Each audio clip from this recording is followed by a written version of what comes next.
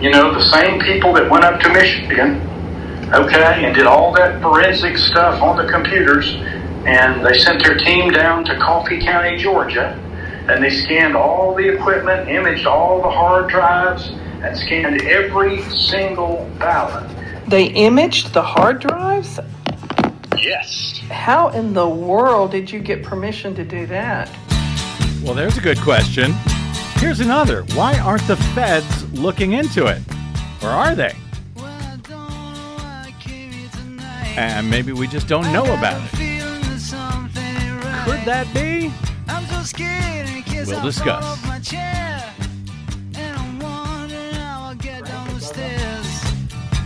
Clowns to the left of me, jokers to the right. Here I am, stuck in the middle with you. Yep. From Pacifica Radio in Los Angeles, this is the BradCast, that's heard on KPFK 90.7 FM in LA, 98.7 in Santa Barbara, 93.7 in San Diego, 99.5 in Ridgecrest and China Lake. Also in California, in Red Bluff and Redding on KFOI and Round Mountains KKRN. Up in Oregon on the Central Coast on KYAQ, Cottage Grove's KSO, Eugene's KEPW, Lancaster, Pennsylvania's W News, Maui, Hawaii's KAKU, in Columbus, Ohio on WGRN, Palinville, New York's WLPP, Rochester, New York's WRFZ, down in New Orleans on WHIV, out in Gallup, New Mexico on KNIZ, Concord, New Hampshire's WNHN, Fayetteville, Arkansas's KPSQ, in Seattle on KODX, Janesville, Wisconsin's WADR, and Minneapolis, St. Paul's AM 950 KTNF. We also stream coast to coast and around the globe for you every day on the internets on the Progressive Voices channel, Netroots Radio, Radio for Humans, NicoleSandler.com, Radio Free Brooklyn, Workforce Rising, No Lies Radio, Verdant Square Radio, Detour Talk, and most of your favorite podcast sites. Blanketing Planet Earth, I'm Brad Friedman, your friendly investigative blogger, journalist, troublemaker, muckraker, and all-around swell fellow, says me from bradblog.com. Thank you very much for joining us today. And as usual these days, at the start of a new week, we typically find ourselves these days doing sort of triage already, right off the bat, to cover and or not cover a boatload of breaking news from over the weekend and into the start of the week. And yes, today is no different. After the sudden closure and takeover by the Federal Deposit Insurance Corporation, the FDIC, the takeover of Silicon Valley Bank on Friday, and the subsequent closure of New York-based Signature Bank on Sunday, the feds have announced that all depositor money will be backstopped by the federal government in hopes, apparently, of preventing similar problems and similar runs on other regional banking institutions. The failures appear largely based on various market forces, including a drop in stock market values of tech startup companies of late. That coupled with, and I don't know if actually if you can even call this a market force, but the Fed's fast increases in interest rates in recent months, purportedly to help lower inflation by forcing the economy into a recession. All of that resulted in a bit of a bank run last week at Silicon Valley Bank, and similar jitters at other regional banks which had lobbied during the Trump administration to loosen regulations and oversight for smaller banks, regulations that had been put in place specifically in response to the 2008 banking crisis. Larger, more diversified national banks are still theoretically under those oversight restrictions by the Fed. But these regional banks managed back in 2018 to lobby for less oversight, which, by the way, might have prevented the various chains of events that led to SVB's and Signature's closure by the feds and their subsequent federal takeover and, yes, backstopping. President Biden, speaking from the White House on Monday morning, attempted to calm jittery investors and bank customers by assuring them that deposits in the nation's banking system are safe. Today, thanks to the quick action of my administration over the past few days, Americans can have confidence that the banking system is safe, Treasury Secretary Yellen and a team of banking regulators have taken action, immediate action. And here are the highlights. First, all customers who had deposits in these banks can rest assured, they'll be protected and they'll have access to their money as of today. That includes small businesses across the country that bank there and need to make payroll, pay their bills, and stay open for business. No losses will be, and this is an important point, no losses will be borne by the taxpayers. Let me repeat that. No losses will be borne by the taxpayers. Instead, the money will come from the fees that banks pay into the Deposit Insurance Fund. Because of the actions that our regulators have already taken, every American should feel confident that their deposits will be there if and when they need them. Second, the management of these banks will be fired. If the bank is taken over by FDIC, the people running the bank should not work there anymore. Third, investors in the banks will not be protected. They knowingly took a risk, and when the risk didn't pay off, investors lose their money. That's how capitalism works. And fourth, there are important questions of how these banks got into the circumstance in the first place. We must get the full accounting of what happened and why those responsible can be held accountable. In my administration, no one is above the law. And finally, we must reduce the risks of this happening again. During the Obama-Biden administration, we put in place tough requirements on banks like Silicon Valley Bank and Signature Bank, including the Dodd-Frank law to make sure that the crisis we saw in 2008 would not happen again. Unfortunately, the last administration rolled back some of these requirements. I'm going to ask Congress and the banking regulators to strengthen the rules for banks to make it less likely this kind of bank failure would happen again, and to protect American jobs and small businesses. Look, the bottom line is this. Americans can rest assured that our banking system is safe. Your deposits are safe.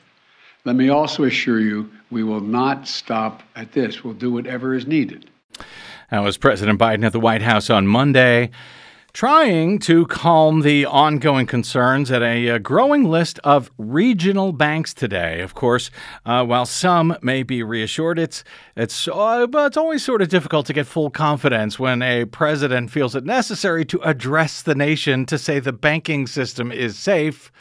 Nothing to worry about, Desi Doyen. Did you feel better with that? Not really. I know that they have a vested interest in saying everything is safe to avoid a further run on the banks. Yeah. But I also want to note just the parallel from the deregulation in the banking industry that can be tied directly to this failure of this Silicon Valley Bank.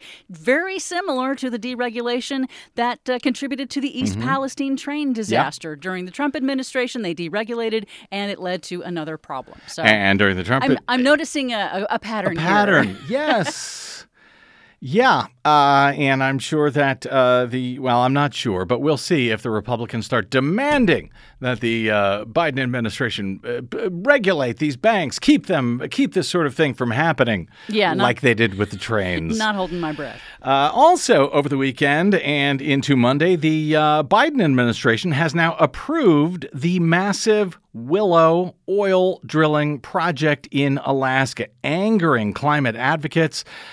Pleasing, however, a bipartisan coalition of Alaska lawmakers and some native tribes, and setting the stage for a court challenge with environmentalists who oppose the expansion of fossil fuel projects that are seemingly in conflict with the Biden administration's own climate agenda.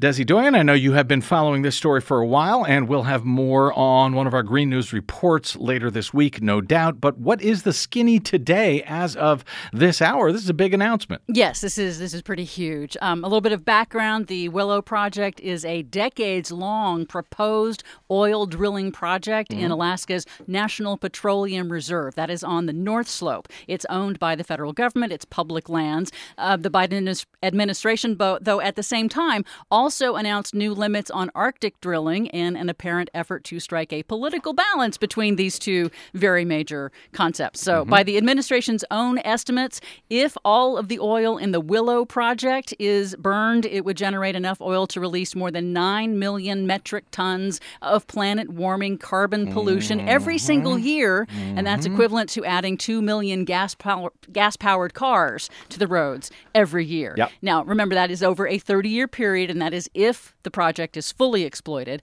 But the approval is a victory for Alaska's bipartisan congressional delegation and a coalition of Alaska Native tribes and groups who hailed the drilling venture as a much-needed new source of revenue and jobs for the region. But on the other hand, it is, as you say, a major blow to Biden's climate agenda and to climate groups and Alaska Natives who have opposed the Willow Project for years now and have argued that it will hurt President Biden's climate goals. And it also poses health and environmental risks to the tribes that live in the area. So the venture was approved by the Interior Department with a slightly smaller footprint. It has just 3 drilling pads versus the ones that I think it was 5 that ConocoPhillips had asked for. ConocoPhillips is also going to relinquish rights to drill on nearly 70,000 acres of existing leases in the area. And the administration apparently felt that, at least according to CNN, that it was constrained legally and that it didn't have very many options to cancel or further curtail the Willow project. And that's because it had already been approved by the Trump administration. And so the Biden administration determined that legally courts would not have let them fully reject the project. So, that is, as I said, balanced somewhat by Biden on Monday, also announcing sweeping new protections for federal lands and waters in Alaska.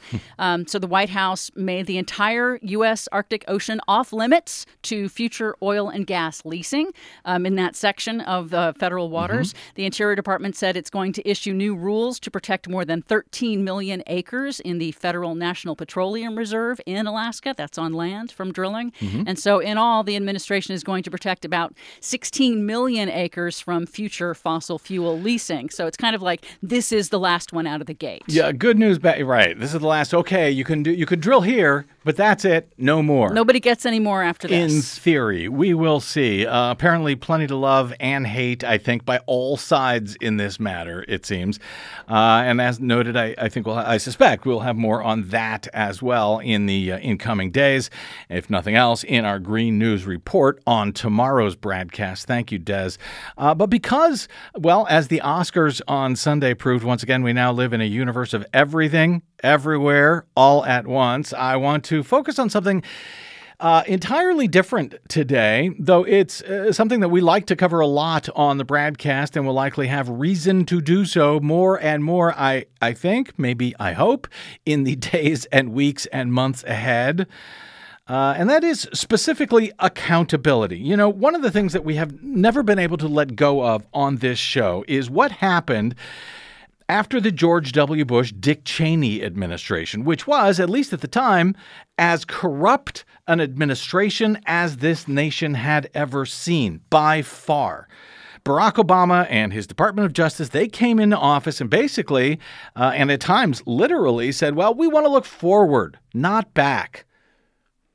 So most of the serious crimes of the Bush-Cheney administration, sadly, were never prosecuted, and the criminals were essentially let off the hook. It was and has been appalling, as I have pointed out now for, well, what are we at now? 8 to 12, about 14 years at this point. And that in and of itself, that was bad enough that the criminals were never held to account, including, yes, the war criminals, that they got away with it. But even worse was the message that it sent, specifically that there would be no accountability for much of anything by the powerful. That, of course, paved the way for the subsequent most corrupt administration, hands down, that the nation would ever see, that of Donald J. Trump.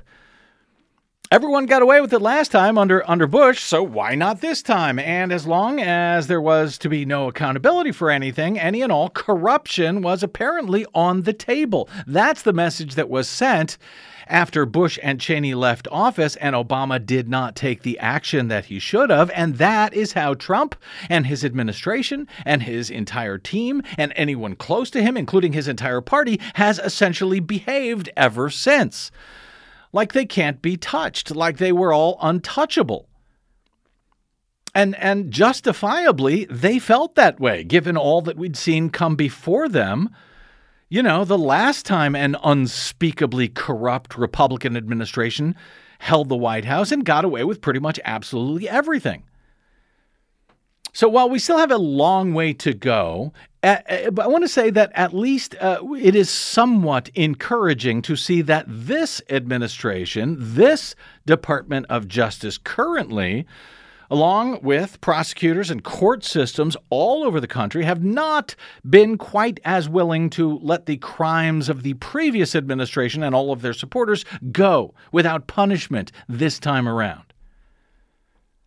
As noted, there's still a long way to go and a lot of accountability, in my opinion, still to come, but the get-out-of-jail-free cards are not quite as free-flowing as they were following Bush-Cheney.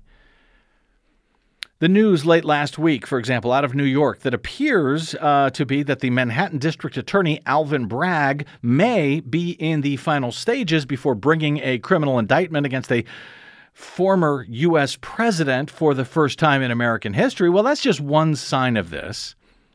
The criminal indictment in New York, if it comes, will reportedly be in relation to Donald Trump's hush money payoffs before and after the 2016 election, meant to silence news about his affair with porn star Stormy Daniels.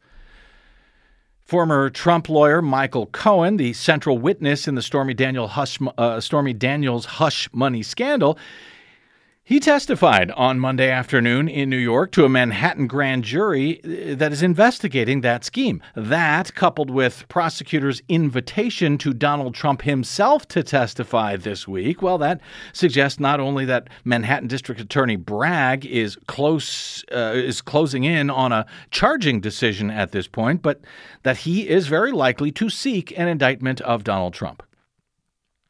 According to AP, quote, Michael Cohen has been meeting regularly with Manhattan prosecutors in recent weeks, including a day-long session Friday to prepare for his grand jury appearance. The Wall Street Journal notes that, quote, once Mr. Cohen testifies, the grand jury will have heard from every person who played a key role in the hush money deal and its aftermath. That after the New York Times reported last week that, quote, it would be highly unusual for a prosecutor in a high-profile white-collar case to go through a weeks-long presentation of evidence and question nearly every relevant witness without intending to seek an indictment. There are also likely to be criminal indictments coming out of Atlanta soon as well, where the Fulton County District Attorney there, Fani Willis, has been probing a broad conspiracy, including Donald Trump's attempts to steal the 2020 presidential election that he lost in Georgia by a little over 11,000 votes. And, of course, Special Counsel Jack Smith is probing federal charges for both the huge conspiracy related to Trump's attempts to steal the election nationally in multiple ways, including via the insurrection that a bipartisan majority of the U.S. Senate found was incited by Donald Trump at the U.S. Capitol on January 6th. And that Special Counsel Jack Smith is also looking at federal charges for Trump's felony crimes involved in stealing thousands of pages of records from the White House, including some of them highly classified after he left office. Those, of course, are just some of the big cases that we are looking at and waiting for accountability on. There are many other such crimes, both big and small, dealing directly with Trump and with his colleagues, who also thought that they were untouchable for so many years, but they are not. And a lot of them are facing accountability, finally.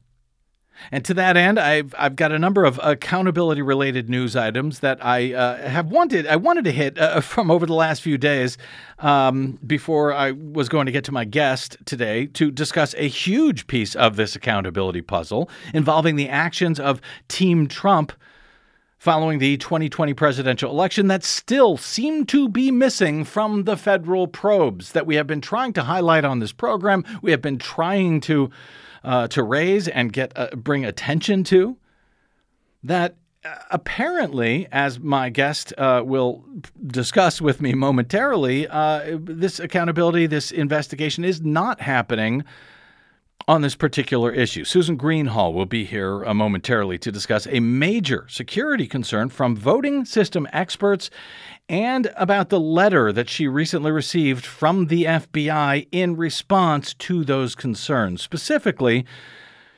an investigation that does not seem to be taking place, but absolutely should be taking place before we get anywhere near the 2024 presidential election. Now, with that in mind, I wanted to share a few thoughts from one story over the weekend that some have been reporting as if it was a demand for accountability. But really, when you look at it, it wasn't when you read the details of it, as CNN reported on Sunday afternoon. Former Vice President Mike Pence made his most blistering comments yet about former President Donald Trump's role in the January 6th attack on the U.S. Capitol during remarks Saturday evening at the annual Gridiron Club dinner in Washington, D.C., which traditionally features politicians who make jokes about notable Washington figures, etc. The Gridiron dinner, since it's not captured on camera, it tends to feature politicians and humor that's a little bawdier, a little sharper than what we tend to see, for example, at the White House Correspondents' Dinner, which is generally carried live as it happens on C-SPAN.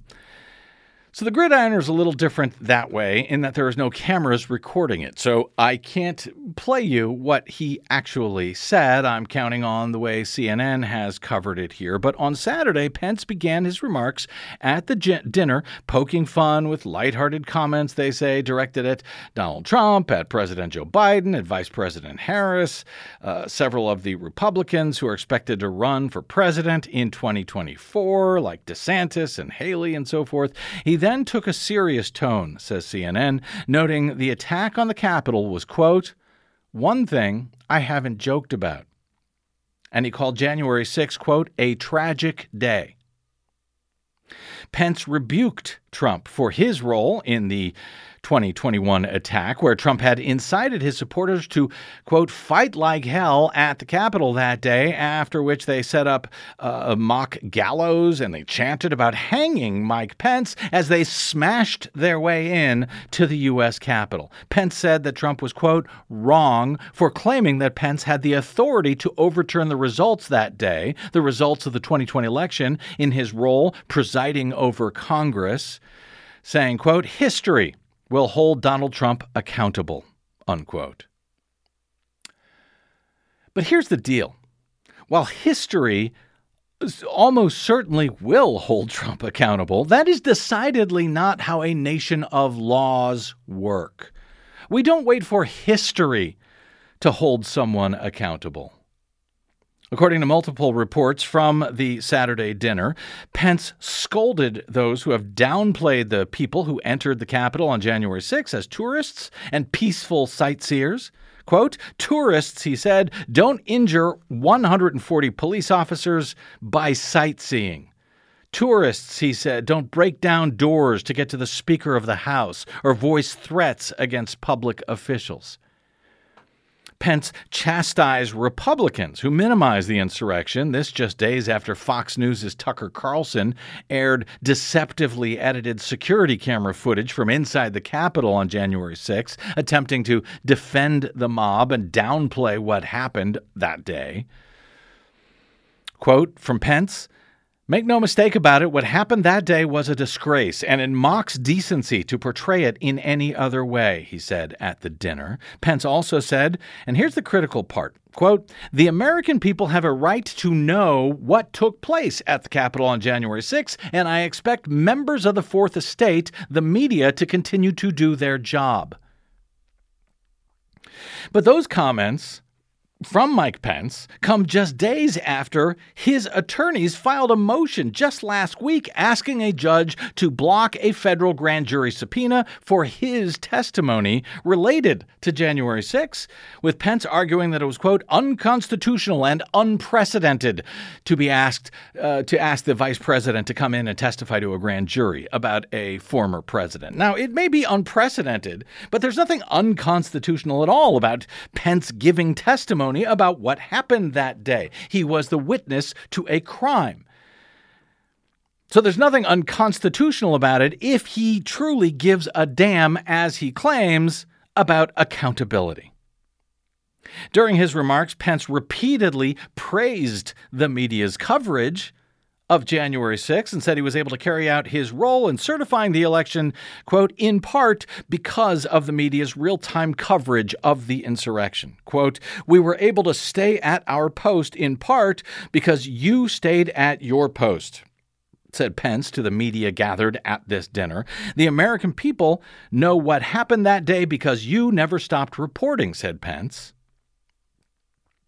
"For what you do to preserve and strengthen this great democracy, you have my heartfelt thanks," he said, "and I know the thanks of a grateful nation. Thanks for what you do to preserve freedom," he continued. The former president also pledged to, quote, "never ever diminish the injuries sustained, the lives lost, or the heroism of law enforcement on that tragic day." But here's the thing. I personally believe Mike Pence, in refusing to leave the Capitol that day on January 6th, despite serious pressure to do so from his own Secret Service detail, I believe that Mike Pence really was a hero to our democracy during those critical minutes, hours, that day on January 6th. Had he left, as his Secret Service agents had tried to get him to do, they had tried to get him into a car to drive him away, claiming this was for his own safety. Had he done so, I think we might be looking at a very different nation today. Because we know that Chuck Grassley, Senator Chuck Grassley of Iowa, who was then the president pro tem in the Senate, he was prepared to take the whole thing over, to oversee the Electoral College certification ceremony, and he very well may have tossed the results out, tossed the matter back to the House or back to the states, as Trump had been hoping that Pence would do that day. So to his credit, Pence did not. He did not leave. He stayed. And I know that some of my progressive friends who disagree with me about whether, Pence deserves credit there or not, well, I think he absolutely does. Absolutely does. Had he left, we might as well have said goodbye to democracy at this point, as I see it. I believe that it was absolutely heroic what he did, in fact, to save democracy in America in those few hours and minutes and hours. But to say now that accountability will be brought by history, and that it should be up to the media to continue reporting on what happened when Mike Pence knows stuff that nobody else in the nation knows about what happened other than Donald Trump, the guy who incited the first ever domestic insurrection at the U.S. Capitol, which was just a hair's breadth from overturning the U.S. government and American democracy itself. To say that it is the job of history and the media, the Fourth Estate, to tell the story while Mike Pence is attempting to legally refuse to do so himself, well, attempting to not testify to law enforcement officials in response to a federal grand jury subpoena on these matters, frankly, it is utterly and specifically cowardly. And yes, I would argue it is un-American. If he truly cared about accountability, frankly, he would have volunteered to testify to the grand jury. He wouldn't have had to wait for a subpoena to do so. While constitutional law experts are generally scoffing at Pence's claim that the speech and debate clause of the Constitution prevents him as president of the Senate from somehow being able to testify about very real and violent crimes in which people were sent to hang him at the Capitol, I mean, whether there is any constitutional legitimacy or not to that legal argument, nothing prevents Mike Pence from testifying, from telling what he witnessed at this crime scene. He is choosing to not do so, or at least he is fighting to not do so. And there is nothing brave or courageous about that. It's both pathetic and, frankly, 100% political. Not unlike President Biden's decision over the weekend to allow new oil drilling in Alaska while protecting millions of other acres of the Arctic at the same time. It's a political decision, a political calculation. But in Pence's case, the survival of democracy itself may be on the line at a time when Pence is pretending that this is not about politics. It absolutely is. It is absolutely shameful what Mike Pence is doing. Especially when he's been out there, by the way, talking about what happened to the media and at speeches. And yes, in a book that he is selling and making money off of. He just won't talk to federal prosecutors where accountability actually happens or is supposed to happen. So if you saw those headlines over the weekend to the effect of, Mike Pence makes his toughest remarks to date against the former president, well, do not buy it. He may have been courageous and did the right thing on January 6th. I believe he did. But he is decidedly not doing the right thing for the country right now as he is trying to protect the former president as part of gearing up for his own run for the GOP presidential nomination in 2024. Now, as noted, there were a couple of other accountability stories of some good news, some real accountability brought against several Republican allies of Trump late last week and over the weekend that I had also hoped to cover today, but I'm going to have to put them off, hopefully, until tomorrow's BradCast.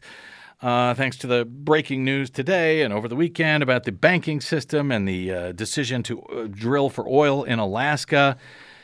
Because I've got a guest standing by to discuss another lack of accountability story from the federal government, at least so far, at least seemingly, concerning both what happened after the 2020 election and what it may mean for the 2024 election, as voting system experts like my next guest fear. And as a letter she recently received from the FBI would seem to suggest. Yep, it's still up to the fourth estate in cases like this, apparently. So let's take a quick break, and we will be back with the entire stunning and even maddening story that you probably are not hearing about elsewhere with Susan Greenhalgh of freespeechforpeople.org right here on the BradCast. I'm Brad Friedman.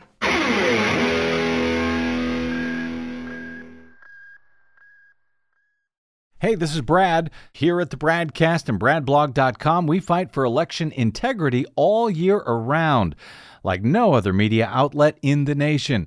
But of course, we need your help to do it.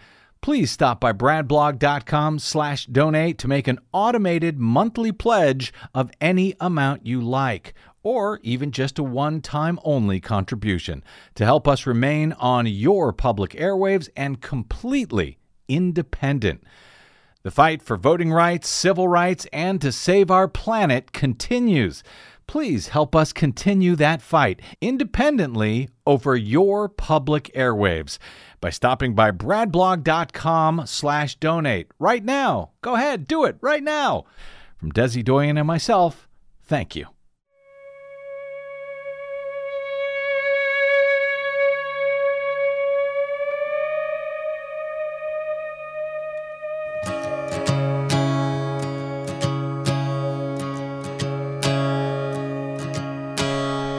Welcome back. It's the BradCast. Brad Friedman from BradBlog.com.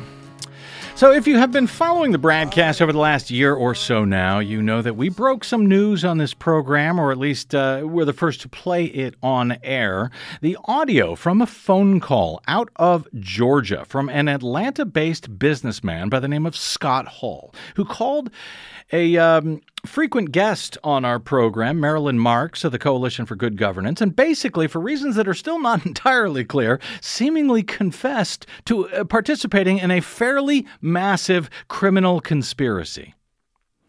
Maryland's coalition has had a long-running lawsuit against the state of Georgia seeking to replace its new 100% unverifiable touchscreen voting systems made by Dominion Voting and forced on every voter at every precinct in the state, whether they like it or not, thanks to Republican Secretary of State Brad Raffensperger.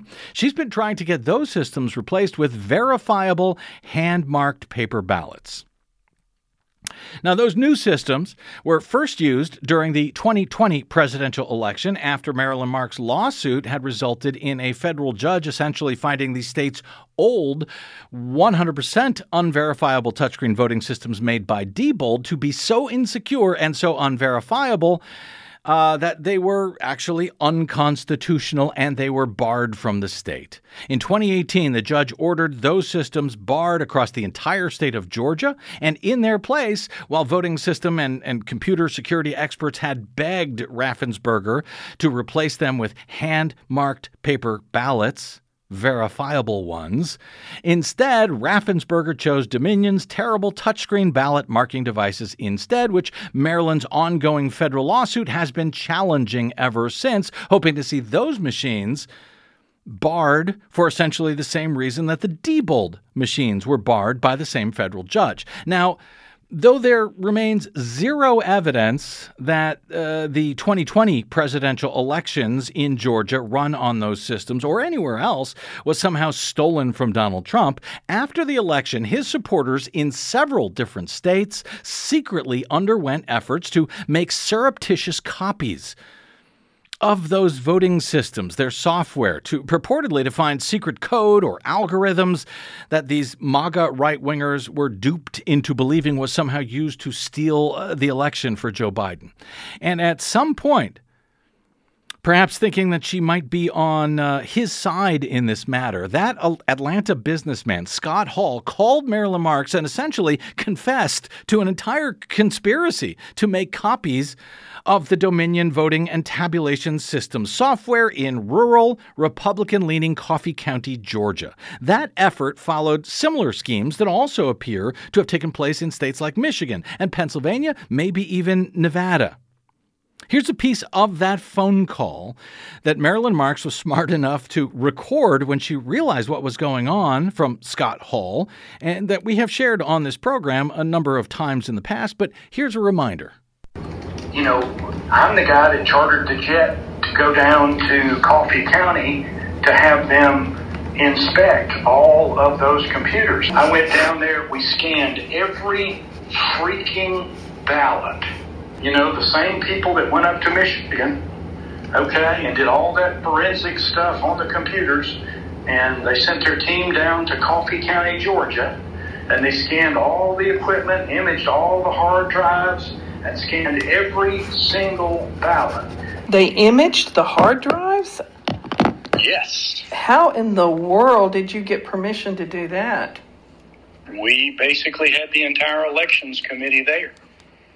Okay? And they said, we give you permission. Go for it. Go for it.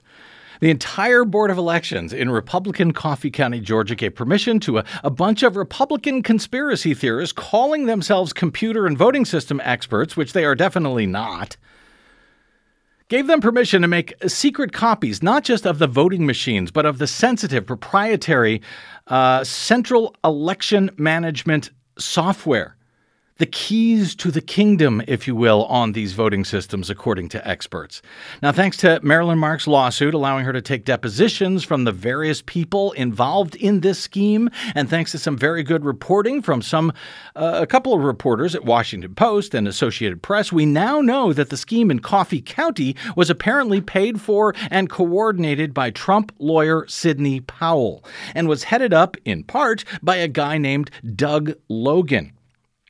If his name sounds familiar, he is the head of the now defunct and discredited Cyber Ninjas, who would later carry out that ridiculous so-called post-election forensic audit of the voting systems in Maricopa County. That's Phoenix, Arizona. Though that you remember that audit ended up confirming Joe Biden's victory over Donald Trump in the battleground state. So in addition to Georgia and Michigan, as you hear Scott Hall mention, similar schemes were believed to have been carried out in Pennsylvania, and as we've been also reporting, in Mesa County, Colorado, where that county's former county clerk, Tina Peters, has been charged with 7 felonies and 3 misdemeanors related to sneaking in to the secure voting system room in the middle of the night with 2 accomplices, one of whom she made a fake ID for, turning off the security cameras and making copies of those systems, those Dominion voting election management systems as well.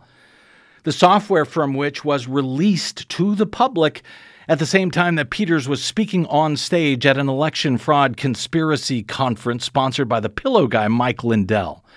The leak of that sensitive software just weeks before the statewide recall election for governor here in California, where several counties use that same software, well, that was enough to freak out a bunch of cybersecurity and voting system experts, leading them to beg California's Secretary of State at the time to take special precautions in that election because of the release of this software code. Long story short, while there have been some state probes of what appear to be a broad conspiracy to breach voting systems in several states around the country after the 2020 election, there appears to be no coordinated effort at the federal level to somehow either contain the damage or bring accountability to the conspirators. Not by federal law enforcement officials, at least according to a letter recently sent by the FBI to one of those alarmed voting system experts. As the LA Times' Sarah Wire reported late last week, as news trickled out that former President Trump's supporters had organized to access federally protected election machines and copied sensitive information and software, election expert Susan Greenhalgh waited for FBI or Justice Department leaders to announce an investigation. Said Greenhalgh, quote, "It just seemed so stunning that we thought, well, of course there's going to be a big reaction and the government is going to investigate."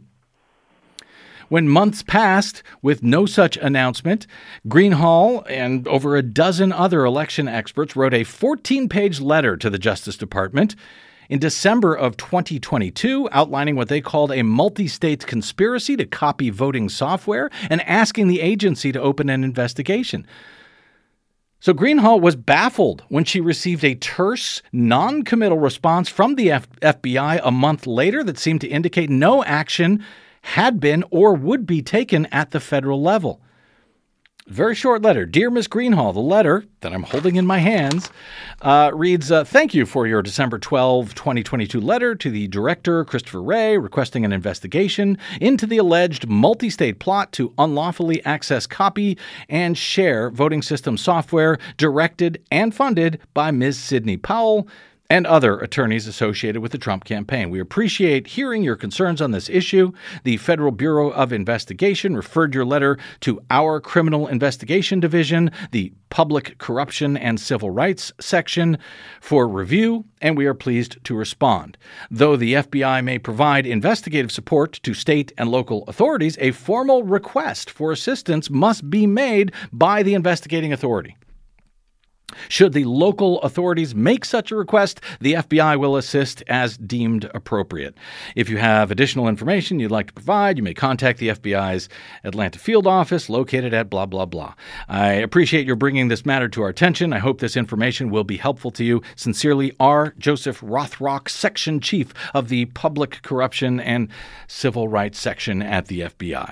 Now, Just months before the 2024 presidential primaries, the LA Times reports that it is unclear whether any federal agency has any plans for a comprehensive investigation of all of this and the efforts to gain access to election systems. Election and law enforcement experts are concerned that the stolen information might be used to interfere with future elections and that the FBI and Justice Department may be sending the wrong signal to those responsible if agencies do not investigate. Without a national investigation, said Greenhalgh, quote, "We're never going to know what the overall plan was here." I would add, we'll never know what the overall plan is. Joining us now is Susan Greenhalgh, a longtime election integrity and transparency expert and advocate, as well as a friend of this program who serves as senior advisor on election security at freespeechforpeople.org. Susan Greenhalgh, thank you for joining us once again today on the BradCast. Thank you for having me, Brad. Let me start here, Susan. We have been reporting on these various breaches around the country on BradCast, on the Brad blog, going on 2 years now. Most notably, the one in Mesa County, where former county clerk Tina Peters is facing charges, and this astounding breach in Coffee County. Before we talk about what is and isn't being done by law enforcement, why is this such an important matter as you and about 14 other longtime cybersecurity and voting system experts see it and have been trying to tell the FBI? Why are you all so alarmed about what's happening here?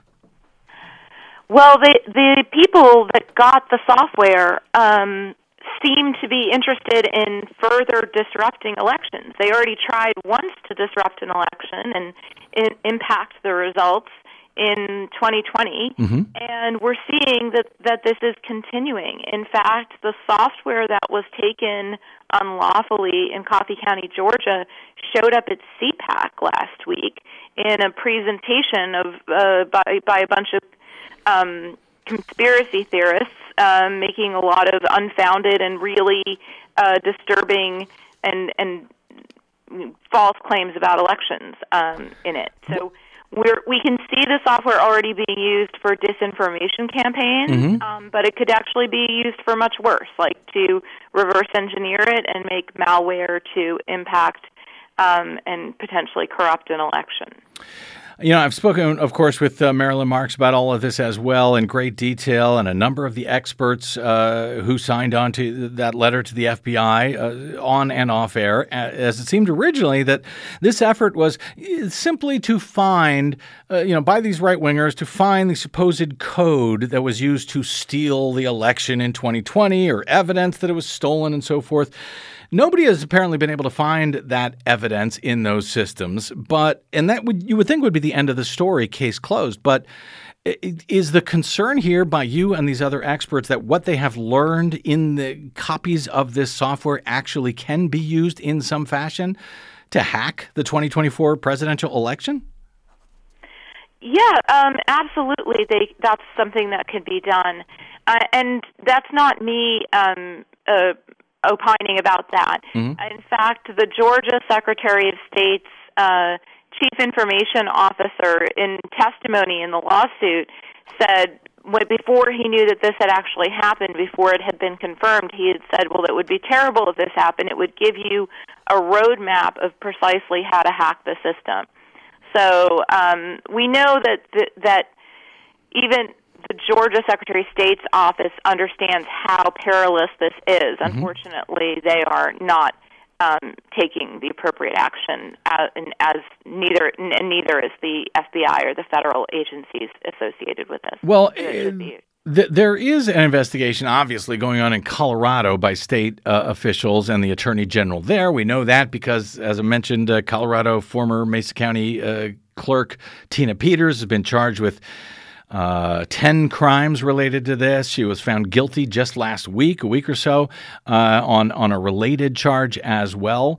So there is some state efforts going on. And even though that guy who contacted you from the FBI, Joseph Rothrock, says that it would require a state or local authority, I guess, to request assistance. The LA Times reports that the Georgia State Elections Board made such a request, publicly announcing in September of 22 that it had asked for the FBI's assistance to look into the Coffee County matter. Were they lying, or who's lying here? As far as if they asked for this from the FBI, why is the FBI saying we haven't been asked? Yeah, I mean, that's a great question. We're trying to figure that out because, first of all, the FBI's response is sort of doesn't make any sense because we know that there are instances where some local authority may be corrupt, may not be properly investigating crimes, maybe somebody's civil rights are violated or someone was improperly killed in police custody. And the FBI doesn't wait for those authorities to invite them in to come and investigate generally. So we know that the FBI has the authority to investigate potential federal crimes without being invited in by the local authorities. But we do know also that they were, in fact, invited in Georgia to come in. And one very interesting piece of information that Maryland's lawsuit uncovered was the contract that Sidney Powell had for this project, which showed that it was the Georgia piece was one piece of a multi-state contract that included Michigan and Nevada.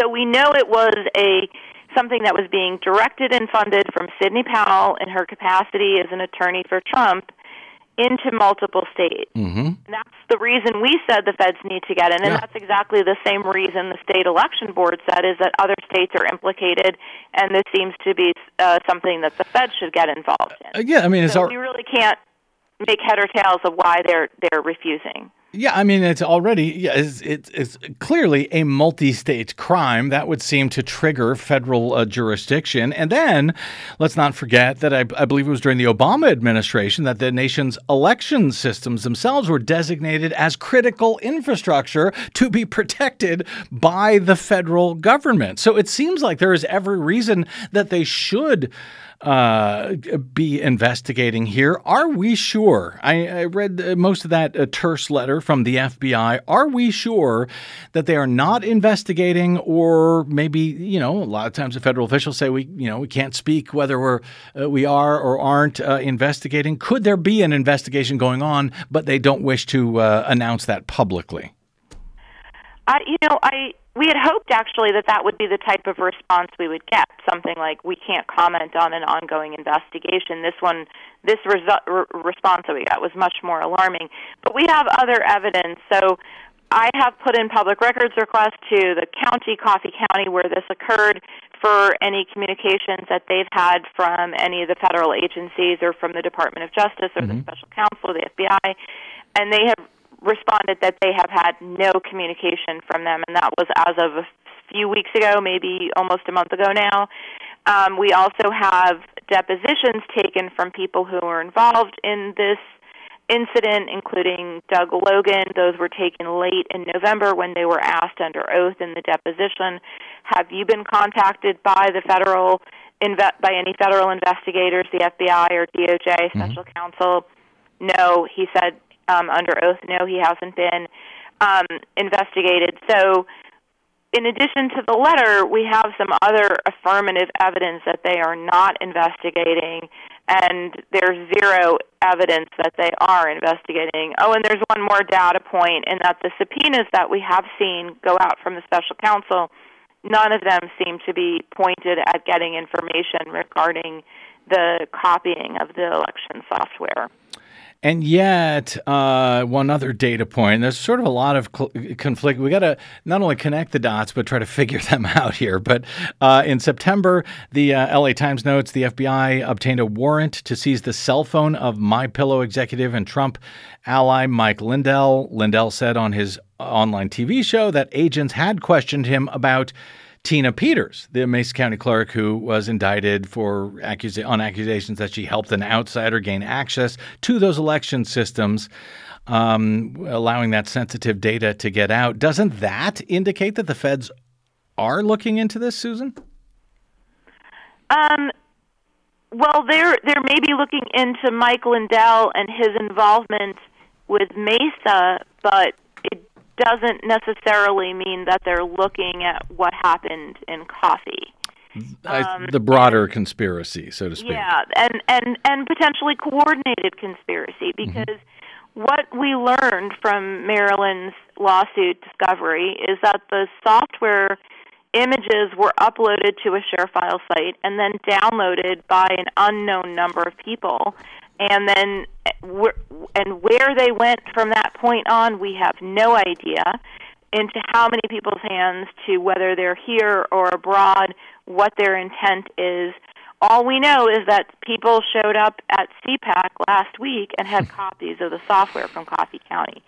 So it has gone into the netherworld of the election denier space, and we don't know what they're planning to do with it and what they're doing with it right now. And again, this is, this has been deemed critical federal infrastructure.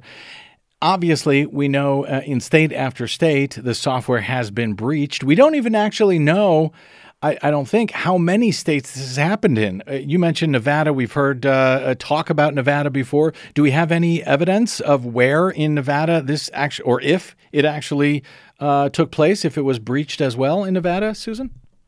What we know from the lawsuit apparently is they were paid to go to Nevada, and then they got there and they weren't able to get in.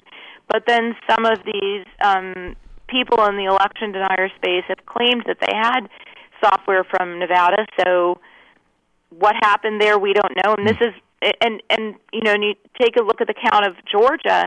It really was only by sort of weird luck that Maryland found out about this, and it was uncovered because she actually had an ongoing lawsuit that had the opportunity for discovery, and they could take depositions.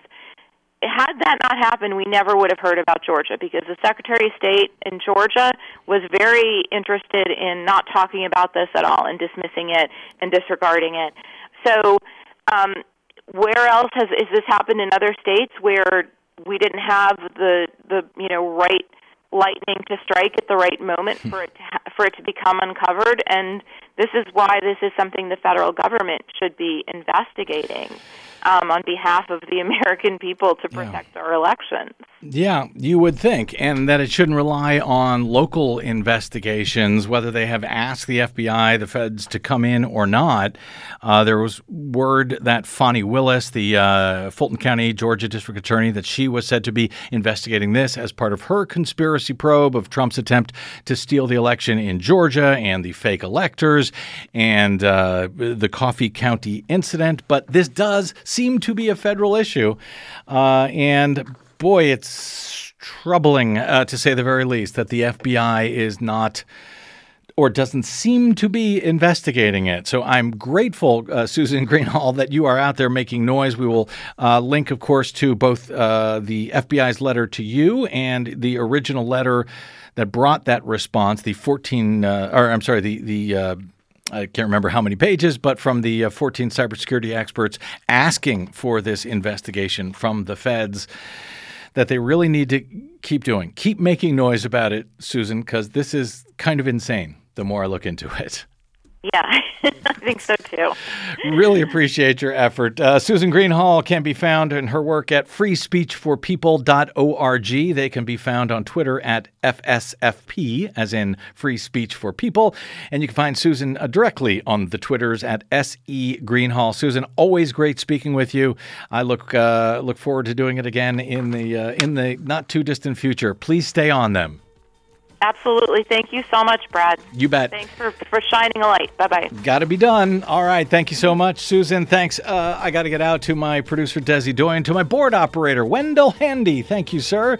And to all of you for spending a portion of your day or night with us. If you missed any portion of today's program, download it anytime for free at bradblog.com. You can drop me email as well. I am BradCast at bradblog.com via email, and you'll find me on the Facebooks, Twitters, and Mastodons at The Brad Blog. We will see you there until we see you here tomorrow. I'm Brad Friedman. Good luck, world. I can't stand